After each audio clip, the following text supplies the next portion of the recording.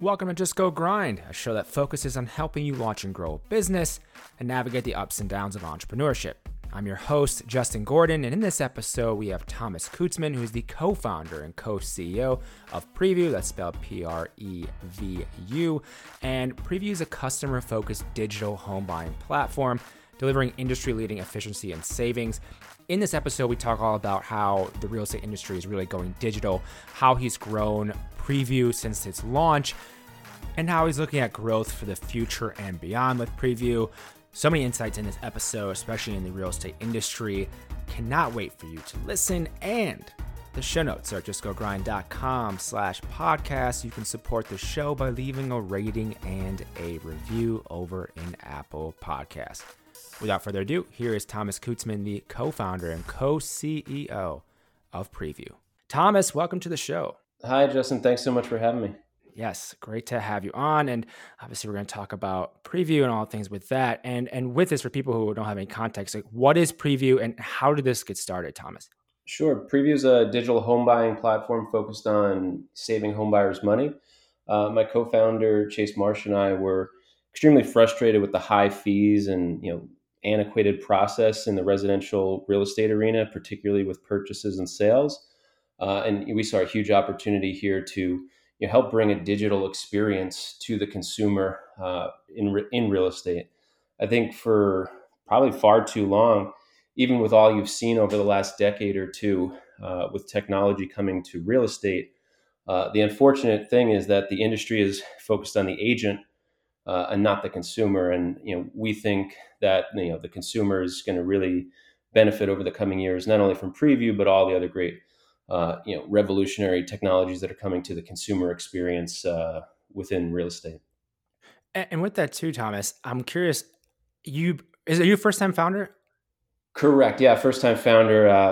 My co-founder and I both came from a financial markets background, but had invested in real estate over the years. So, we naturally gravitated towards, real estate in our investing behavior.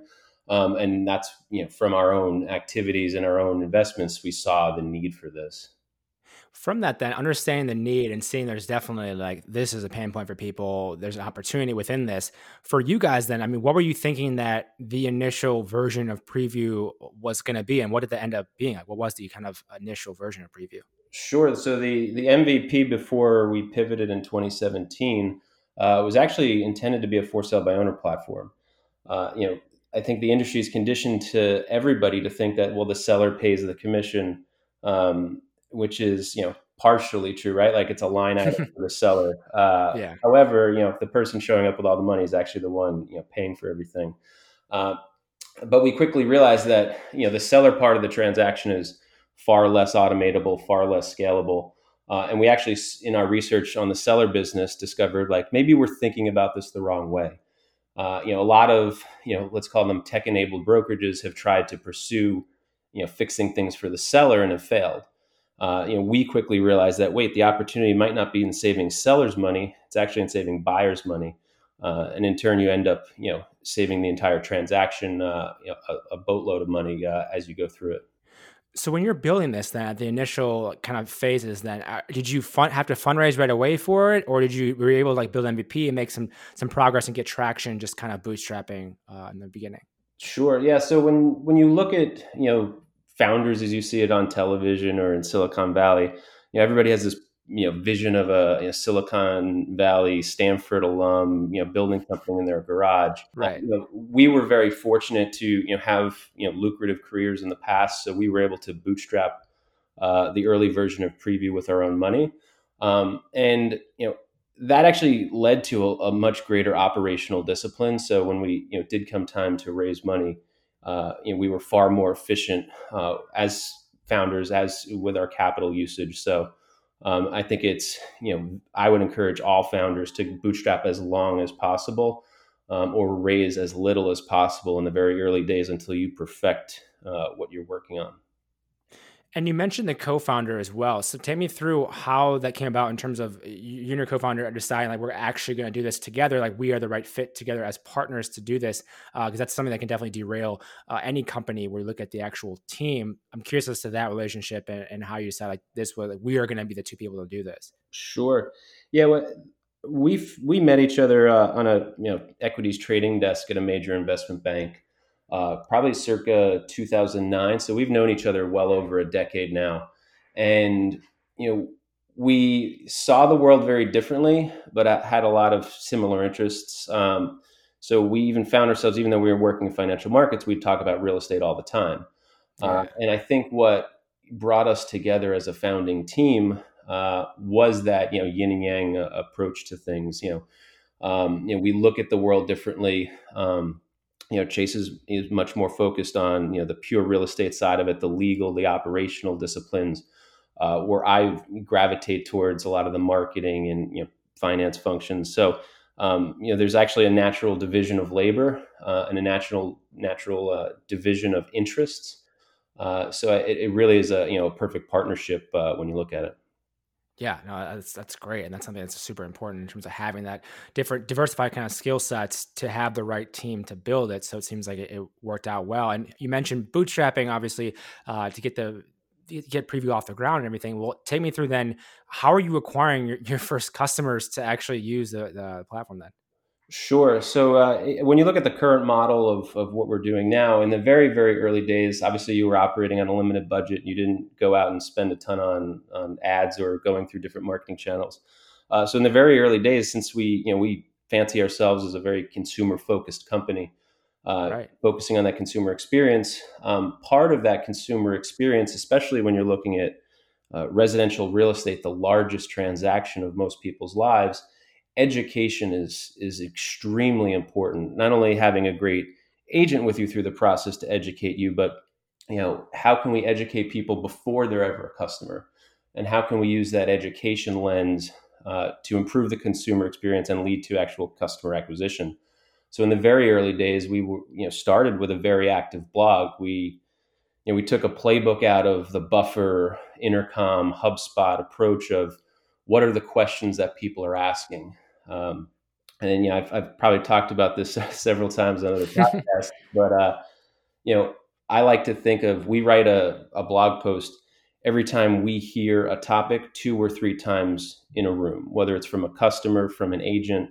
We try to answer the questions that we are hearing repeatedly. And that's been that's only one pillar of our acquisition strategy, but it's was the early one that got us going. Yeah, I mean, like you said, Buffer and HubSpot. I mean, those companies like that have just perfected that in terms of their acquisition with really SEO heavy, using that content and leveraging that content. And then once you do have funding as well, being able to leverage that from a paid perspective as well, not even just the SEO side, and redirecting content there, redirecting people back to that content. There's so many things you can do with it. From my own experience too, with like when I was running Just Go Fitness, getting personal training clients and everything from content was easy. It's just how you built that trust with them, and you also people found you through the content you're producing, and they became clients that way. So there's a lot to be said for that side of things. And you mentioned obviously taking a customer kind of centric approach. How are you getting feedback along the way, figuring out what questions they were asking, that side of things as well for preview? Yeah, so I think in the very early days, as you do the onboarding calls to determine what a consumer needs, what a buyer needs, who should they be paired with as an agent.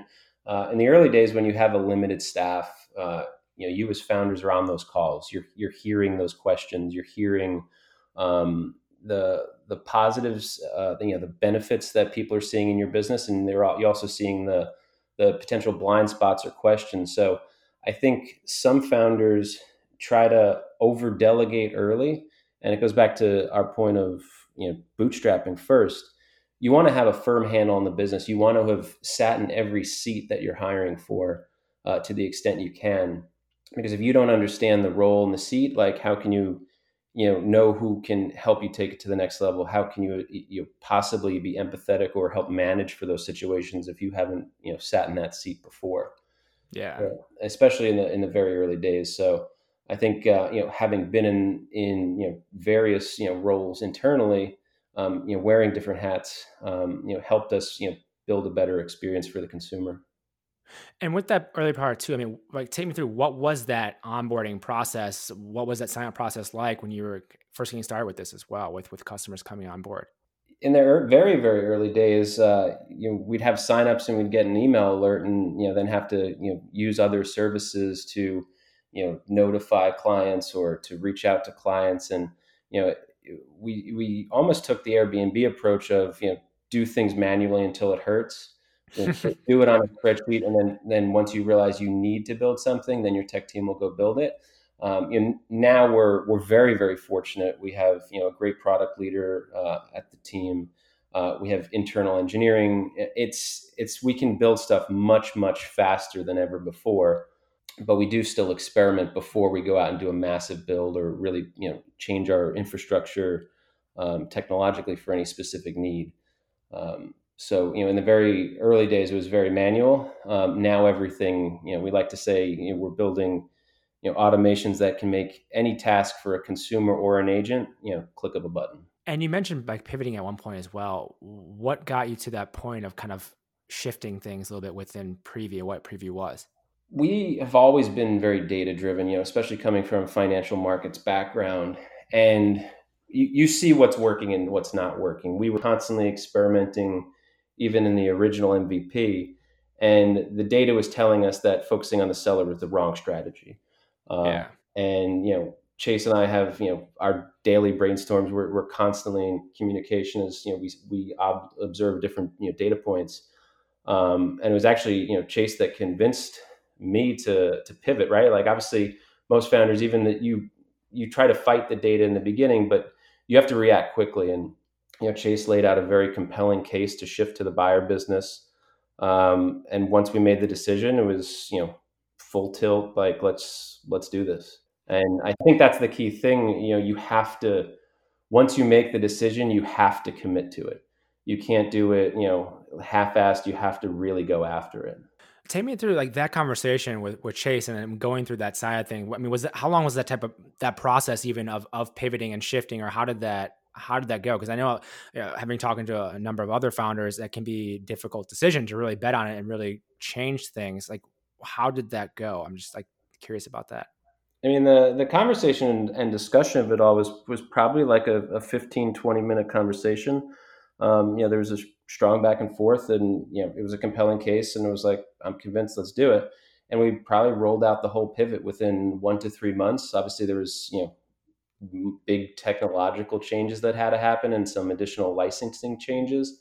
But we pivoted and turned it around pretty much in 1 to 3 months. It was a very quick turnaround, and I think that's just going back to our financial markets background. We were always conditioned to be able to respond to data and make quick decisions. And I think, if you agonize a decision or you take too much time, you could run out of money as a company. Like we were fortunate to be able to, back the company in the early days. But even if you're a venture backed startup, if you take too long to pivot, you can run out of runway. Yeah, and that's a big reason why startups fail. It's just running out of cash and team issues, and you seem to figure that out. And with that side of things, though, in terms of as you're growing from the early days, and you have this idea, and you're doing a lot of things yourself, growing the team itself, then how has that been over the number of years for you, and how have you kind of gone about growing the team? It's actually been very enjoyable. I think we're pretty good salespeople. Again, coming if you pitch a stock idea, you can pitch someone on your own company, especially Yeah. when you're so passionate and believe in it. But I think you can't do too many things at once. You have limited resources, and you have to prioritize what those important hires are and what key functions, and you have to roll them out, very strategically. So, like our first big hire, as we started to expand, was Russell Sinclair, who's our VP of product. Strong domain expertise in the real estate community, a strong player in the New York tech community. And we met him and just said, this is the guy. We're not technical co-founders, but we need to add to the tech savvy of this team. And that was the first great example of hiring someone that believed in what we were working on, and it was someone that was an adult at the table for that job function. And we tried to take that early lesson and that early example of hiring Russell to every other key function we hire, whether it's at the HQ or now as we're growing and going to other geographies. As we hire different folks in different areas, we would try to get the best talent for the job at hand. How did you meet him in the first place? It was an introduction. It was actually a good friend of Chase's. Had known Russell and said, like, you should meet Russell. This guy Russell, he's he knows real estate. I think he'd be interested in what you're working on. You should have a conversation. And it started by the three of us grabbing a beer one day, and you think like, oh well, it's just like an introductory meeting. You have a beer, and next thing you know, this guy seems really sharp. He believed in the idea, and probably within a week, it was all we took action and made the hire. That's awesome. It goes back to like if there's someone you think that's high quality for your team, you have to make the offer very quickly. You mentioned obviously this was your first major hire, was the technical side of it and the product side of it. Like, as non-technical co-founders, what were the challenges with that even before bringing Russell on? Like, what were the challenges of being non-technical co-founders? So I think the key thing was, I had traded, internet and software stocks over the years. So like some of the lingo wasn't that foreign to me. But the actual product management, project management of building and creating a product roadmap was definitely a learning experience. And our early MVPs were all built by outsourced, engineers. So I think it was more so not the pain for us. I think it was the pain for them dealing with us. Our early mock-ups were on, printer paper, hand drawn, take a photo of it and, send it via email to the developers. So, by bringing in someone like Russell, who thinks about the roadmap and implications and infrastructure, it's not just I want to build a cool feature. It's what's the goal of the feature? When do we need this feature? Who are we building it for? Involving the potential user into that, the feedback and the building of it. That's where we really started to strengthen on the technology side. And when you look at where we are in real estate with the digital experience, right? And this has become even more pronounced with the post-COVID era. The adoption of digital home buying is here to stay. We were already seeing the very strong signs of it before COVID, and now it's completely off the charts as far as how strong of an interest people are having in our platform in a quarantine, even a post-quarantine era. The strength of the digital buying experience is really important. So by having our focus on building out that platform for both the consumer and the agent leads to a much different collaboration between the consumer and agent that consumers actually want. They don't want to deal with traditional agents. They don't like the current experience. They find most agents pushy, whereas with us, we're here to help. The platform guides you through the process, and you can collaborate with your agent seamlessly online. And it's the future of where things are going. And I think far too often in real estate, even if you look at some of the successful traditional brokerages, anything they've done with technology is incrementalism, where I feel like we're taking really a leap forward in the actual shift that's occurring in consumer behavior. And focusing on the consumer versus the agent has really helped us to be at the forefront of that. And I definitely want to dig more into that and kind of the current state, especially during COVID with everything and those shifts. But there's a couple of things I want to go back to. One being, you mentioned around outsourcing the early product development. I think a lot of entrepreneurs, especially when they're getting started or have these ideas for technical things when they're not technical founders, how did you go about outsourcing the initial like MVPs, and what was most helpful for you? Yeah, so we went through an agency. If you try to just find a one-off developer here or there that's consulting and you don't have the background in it, like I think it's a recipe for disaster.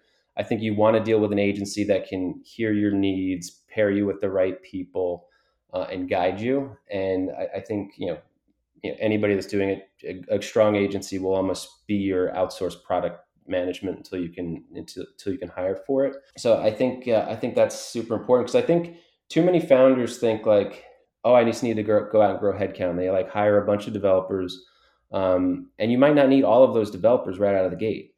And when you're outsourcing early, when you are working on a bootstrap limited budget, you can scale your team up and down very seamlessly from a cost perspective. But once you start hiring people, you need to have enough for them to work on, especially in the early days of experimentation when you're building a lot, but you're not always building and you're going through like more sprints than actual um, consistent building. It's much better to have an outsourced team until you have the financial resources and the roadmap to keep a full team of engineers ready.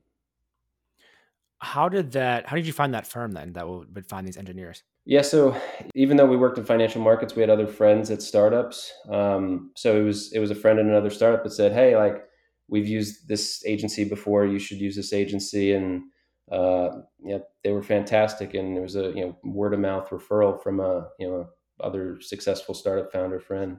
That's awesome. I mean, it's such an important thing to be able to find. I mean, especially early on when you're trying to figure out there's so many options and so many ways to go about it. And you've probably heard all the horror stories of people trying to find developers and really wasting thousands and thousands of dollars on them. So to be able to find a good team is so valuable.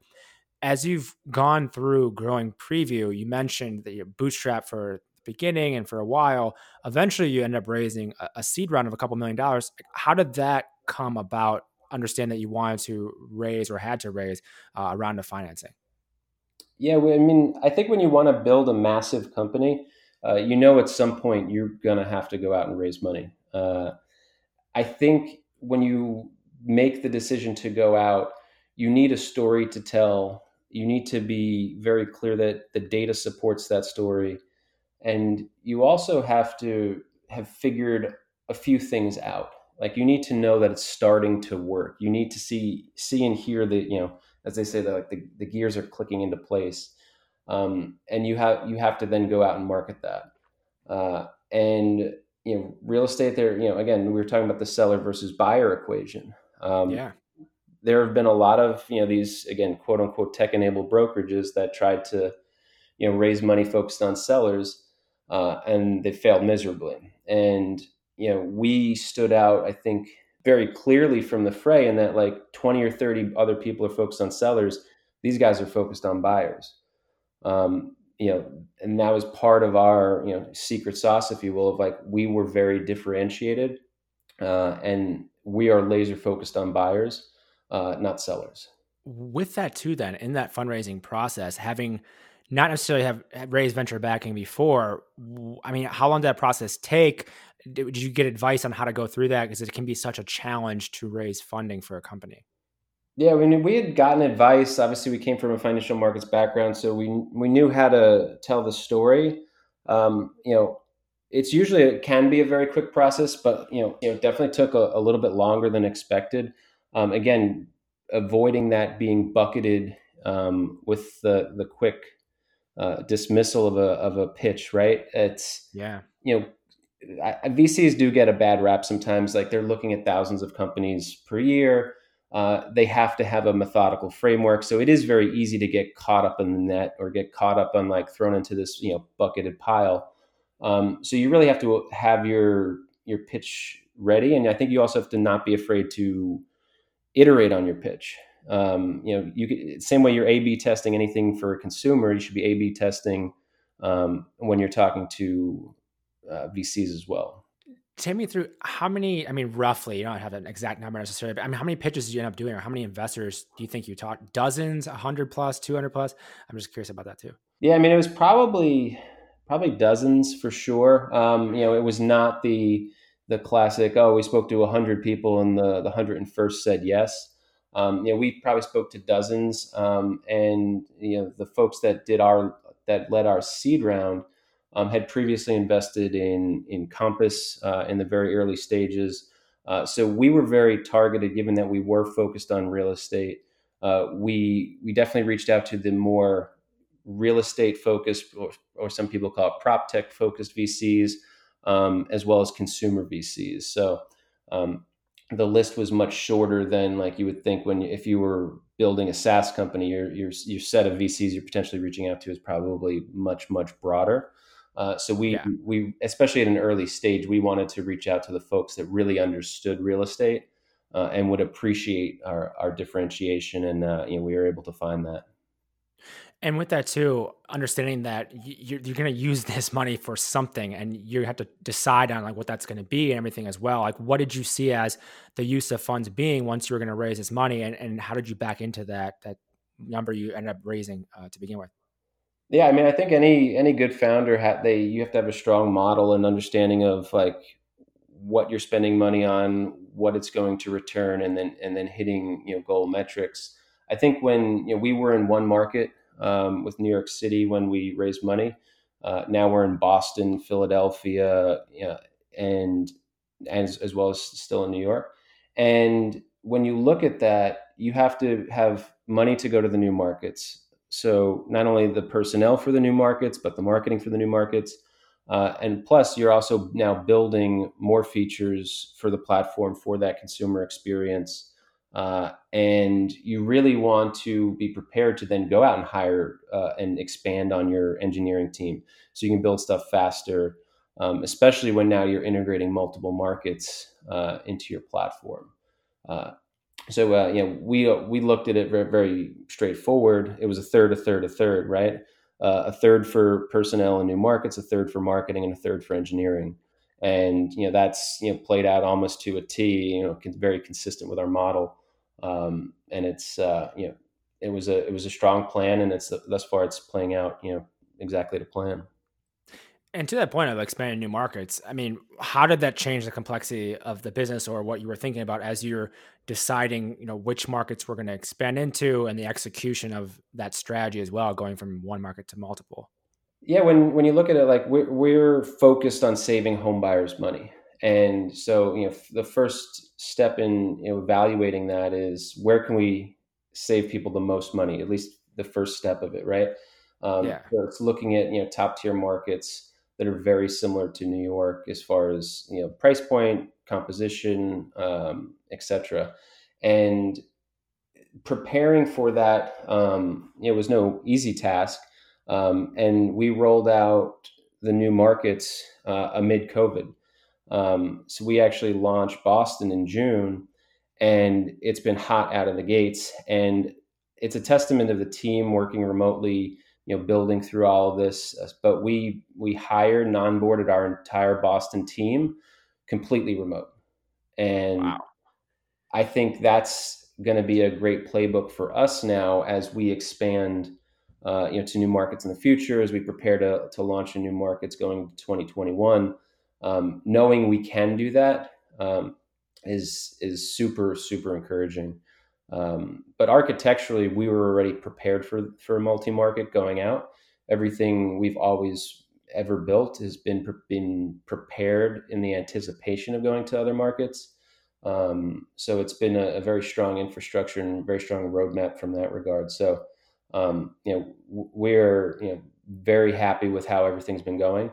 And when you see how busy real estate's been coming out of this and the shift towards digital experiences now, um, July for us was a record month beyond anything we've ever done before, and so we're extremely excited about the increased adoption of digital buying post COVID. Yeah, and to that point, I mean, with the COVID situation, when take me through how it's been since. I'm assuming you mentioned it's been good and you guys have been growing, but as it hit, and then through the last number of months, because we're recording this near the end of August in 2020, how have you gone through that? I mean, when it first kind of hit, where everyone's closed down, everything. I'm just curious on how Preview has gone through this whole COVID and quarantine situation. Sure. Yeah, I think there's a couple different ways to look at it. The first is like our home market, our first market of New York. If you've read anything in the media over the past few weeks or few months, the demise of New York has been overly exaggerated. Everybody thinks that the world's going to fall off a cliff. I think Jerry Seinfeld even came out with a New York op-ed defending New York Times op-ed today to defend it. Everybody thinks that they're going to get a deal. Yes, there was a contraction in volumes during Q2 in the city overall. Same thing in July. Volumes were down year over year in a city like New York. That said, the amount of buyers signing up on our platform to buy is off the charts. People love this city. They want to live in this city. Instead of buying a one bed, they're buying a two bed. Instead of buying a two bed, they're expanding to 3 and 4 bedrooms. So the talk about the end of cities and people fleeing for the suburbs, it's grossly exaggerated. And when you look at the contraction of volumes in New York, we saw a multiple year-over-year pickup in our business in New York alone, compared to New York being down 50%. And I think that's a testament to digital buying experiences. I think that's a testament to the media misreporting stuff. And even when you look out to other markets now, like Philadelphia and Boston, you had a limited amount of inventory coming into the crisis. Now you have an even greater constriction on inventory. So you're actually seeing prices go up. You're seeing bidding wars everywhere. So if you look at any of the data out there right now, I believe House Canary put out a report just this month showing that 40 out of the 50 US states, prices are up post-COVID. Now, everybody tells you the world's ending, people are worried about the economy, but you've had unprecedented fiscal and monetary support post this. You have record low interest rates, and people have a new appreciation for their homes. Whether they're living in a city or a suburb, they're spending more time at home, and they're going to make a much more concerted effort and concerted investment in their home now. So I think you're going to come out of this very similar to what you saw post 9/11. There was a contraction of activity immediately after the event. Yep. And if you looked out 1 quarter, 2 quarters after that, real estate was off to the races. And I think you're going to see this exact same playbook. And real estate's, we believe is going to be, very strong coming out of this. And, everything we see from our data across all geographies is pointing to, a stable market and a sharp rebound in buying activity. Understanding all of that and understanding that obviously you're growing, you raise money, plans probably in the future, depending on how things go, I would imagine I'm raising again. But with that said, how do you look at growth in terms of which markets, in terms of what might be the best fit for you? I know you're very, very data centric and everything on that. I'm just curious on how you have evaluated that situation with where to expand to. Sure. Yes. I think the key thing is going back to like our mission of having the greatest financial impact for home buyers. They will be the higher price point markets. So when you think of the tier one, top 20 markets in the country, you're looking for, a high price point, not just the high price point, but a high density of price points. So the ability, especially we call them vertical markets. So where your agent can be the most efficient in servicing the greatest amount of people, and go from there. And when you look at the demographics of our buyers, it runs the gamut of age, it runs the gamut of all camps, all categories of potential buyers. So that's very broad adoption. So we believe it will really work in every metropolitan market, and eventually we're even seeing inbound for suburban requests. So we think the suburbs will probably be an iteration after we take the top 20 markets for us in the metropolitan areas. Yeah, and then one thing too, just thinking about now, going from when you launched this, you have the idea for it in 2015, and then to today, 5 years in now, what does this experience look like for people? So if someone's coming to Preview, they want to buy, through Preview, what does it look like for them? What's the experience today? Yeah, so you sign up with Preview. So say you're searching for a home in the New York City market. You sign up on Preview. You see an index of listings that match your search criteria. On every single listing page, you can see how much you could potentially save with our industry-leading, Smart Buyer Commission rebate. You can click a button and request a tour of that property, and the Preview team schedules all of that and organizes that for you. You can message with our team at any point directly via the platform. So whether you're paired with an agent yet or just have a general question, there's always someone from the Preview team available to answer your questions.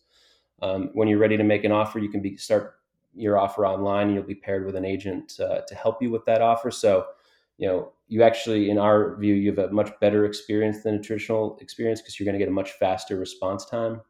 Yeah. You'll get daily property alerts. Every Friday, you'll get an open house email. And at the end of the day, we've tried to take everything that a consumer would be doing and build a platform that gives them the tools to have a zero pressure search. Consumers do not want to deal with a pushy traditional agent that's just following them around, encouraging them to go out. Oh, what do you want to see this weekend? What do you want to see this weekend? It's a much more consumer driven experience. The consumer's making the decisions, and it's a much more relaxed buying experience, and that's what home buyers want today. Understanding the mission behind Preview, what you're trying to do, and what you've done, what you've done this far in these 5 years, how has your role as co-CEO changed and evolved in the last 5 years to today? I think in the early days, like you're a jack of all trades or a Jill of all trades, and you're really you're sharing the responsibility on everything because there's only two of you, or even as you start to expand, there's three, four, five of you. Um, there's still a lot that's on your plate that that one of the two co-CEOs was doing. Now, as we've been able to hire great talent, delegate more, there's much more of a pure division of labor, focusing on our strengths individually.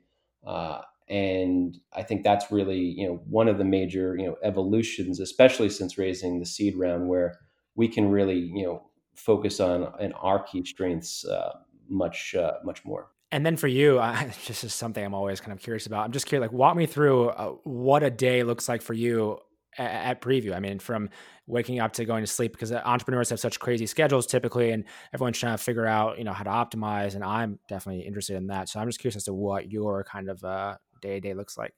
Yeah, I mean, I think as a real estate co-founder, real estate's a different animal than most other things. You Anything can come up at any time of the day. There's no real during the week or weekends off. Like real estate's as busy on the weekends, if not busier on the weekends than during the week. So you get pulled into some additional tasks that come up. I take the Jack Dorsey approach of blocking my days. So I still wear a few hats. It's not just the marketing hat or just the finance hat and the accounting hat. I block my days where my mornings are marketing or my afternoons are accounting. I think if you can stay in the same lens or same mindset for blocks of time, whether it's be blocks of the day or days of the week, I think it definitely leads to a superior focus that leads to better results. And any founder who's not accustomed to being pulled in a lot of directions, if you don't block your time, you're going to allow yourself to get pulled in a lot of directions, and you won't have as much impact on any of the smaller tasks you're working on. And I think that's the key when you're pulled in a lot of different directions versus just being in a corporate job with one task. Yeah, and especially if you look at like Cal Newport with his book Deep Work, talking about how multiple hours of time blocked off, and people have different ways of getting into kind of deep work, but not shifting constantly between things. I've definitely found that for the podcast, trying to block off the mornings for interviews, and even before the interviews, it's a block of time for releasing episodes, promoting episodes, all of that. And to your point, like the afternoons are more of a bigger picture thinking and some other things. And then if you look at, you said Jack Dorsey, who separates his companies that way. Same with Elon Musk, separating his days by different days worked at different companies of his. And so it is that separation, like you can just focus on certain tasks or certain types of things, I think is super helpful as well. And on the topic of kind of like books and things that are helpful, has there been any particular books for you, personal or professional, that have been influential or impactful in your life? Yeah, I mean, I think my favorite book recently was by Charles Schwab. Was called Invested. It was his memoir, and I think for me it resonated a lot because not only was it an entrepreneur, a founder who took a new approach to an industry. I thought it was very impactful for me because there were a lot of analogies between stock trading and the how equities trading in general has transpired over the years. From the early days of the Charles Schwabs of the world, fast forward all the way to the acquisitions of the E-Trades, Ameritrades, and even the likes of Robinhood. When you see how that industry has evolved, I think there's a lot of parallels to real estate. I think we're in the very early innings of real estate becoming, much more digital. And I thought that book and the lessons of how Charles Schwab navigated the highs and lows of that evolution it reminded me that there are days that are highs and there are days that are lows. But if you're working on something great that's going to revolutionize things for the consumer, you just have to keep plowing through it. Yeah, and it is interesting to see from that perspective, like the real estate industry and the many different facets of that going digital. Obviously, look at yours with home buying. Look at a company like Resi and renting, as well as Doorkey, and then you look at investing with Lex, where there's so many things that are going digital. Whether you want to invest in real estate or whether you want to rent or whether you want to buy, a lot of different innovations are taking place, which is really cool to see and interesting to see how it evolves and continues to evolve, and which companies ultimately kind of come out on top from that.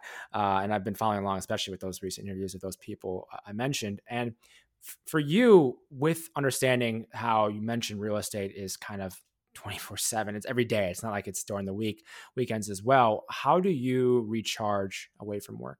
I probably, am, perpetually reminded by both like my wife and Chase that I should probably, take a little bit more time, although, neither Chase nor myself really take much time. Um, but I think that's a testament to like, if you're passionate about what you're working on, it doesn't feel like work. Like I'm excited every day I wake up to log into our dashboard, see what the business is doing. I don't take much time, but I've historically never taken much time. I think it's from coming from a Wall Street background where there is such intensity. It was just never encouraged at any place I've ever worked to take a lot of time off. So, maybe occasionally at night I'll toss on Netflix while I'm still working, I don't really take much time, and I can't give you a good reason other than like I like what I'm working on, so I'd probably do it 24/7 if I could. To that point, then, with when you do unwind, then is it?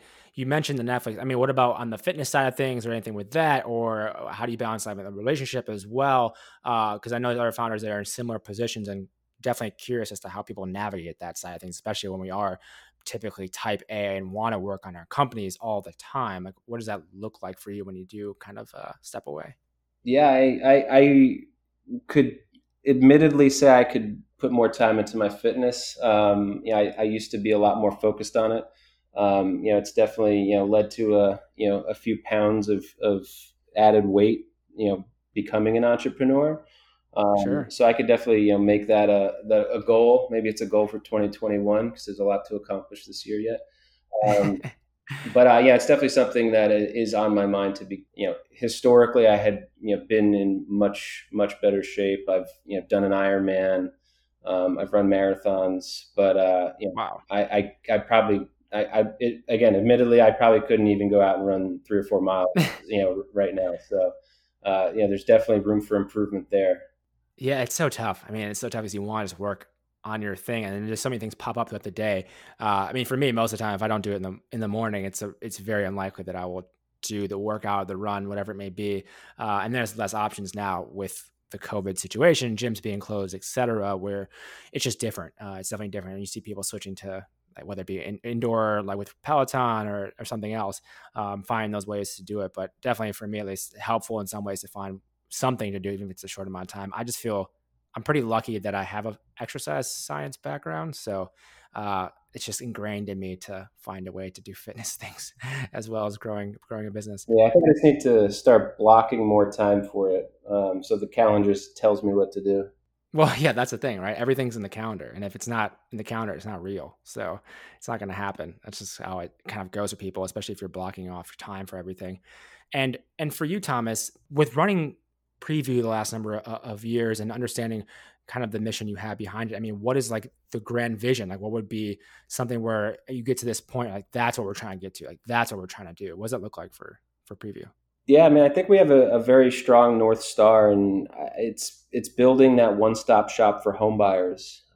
This begins with brokerage and saving people money on their real estate commissions, but it can grow into something so much more. And when you look at all the different steps in a home buyer's journey, all of the different things they're spending money on, above and beyond the home itself, we envision a world where we begin entering and adding more services, more products for the home buyer, and really be the start to finish solution for them, while saving them money at every step of their home buying journey. And with that, understanding that, and we're recording this again August 24th, 2020. As of now, you're hiring. I'm just curious, what are you hiring for? What are you looking for give you a shout out for people interested in joining the team? Sure. Yeah, we're always looking for great talent. We're definitely on the hunt for more engineers.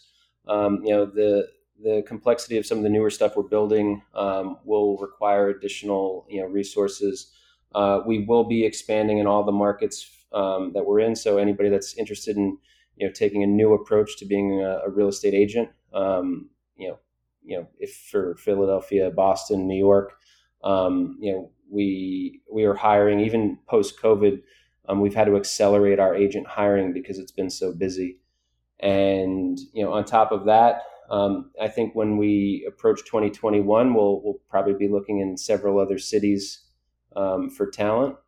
So if you're interested in real estate, or if you're interested in helping to build the tools for real estate, definitely reach out to us at Prevu.com, prevu.com, or I'm very active on LinkedIn. So Thomas Kutzman. I'm always happy to field inbound for anybody interested in learning more about opportunities we have coming up. Awesome. And then just one of my final questions is just any particular lessons, takeaways, anything else you'd want to share with other entrepreneurs, other aspiring entrepreneurs, just looking back on your 5 years plus with Prevu. You were a first-time founder, but now you've grown this thing. You've gone through fundraising. You've done a lot of different things. Is there anything else you would just tell other entrepreneurs out there? I would remind people to always follow the data and trust your gut. Like, I think too often, especially as you start to, whether it's raising money or going through funding processes or starting to network with other founders, a lot of people are going to give you ideas on how to run your business, what you should be doing, whether it's friends in the industry, et cetera, or even, during the fundraising process, people that don't invest in you will tell you why you're wrong or why you're going to fail. But just believe in yourself and trust your gut, because what you don't want to happen is you don't want to listen to all these other people, fail, and then think I should have done it my way. So respond to the data and just make your gut decisions and follow them. And then you'll have no regrets, whether you win, lose, or draw. You did exactly what you wanted, the way you wanted to do it. Thomas, thank you so much for taking the time to come on the show today. Thank you. Thank you for listening to this episode of Just Go Grind. I really appreciate you taking the time to listen. The Weekly Grind, which is my weekly newsletter, comes out every single Friday. You can find it at justgogrind.com/newsletter. This is filled with tips, tools, and strategies for growing your business. If you want to know how to launch a business, how to grow it, how to get it off the ground, find employees, all these different things. There's a few tips, tools, and strategies every single week I deliver right to you. justgogrind.com/newsletter. Check it out. Thank you so much for listening. Talk to you in the next episode.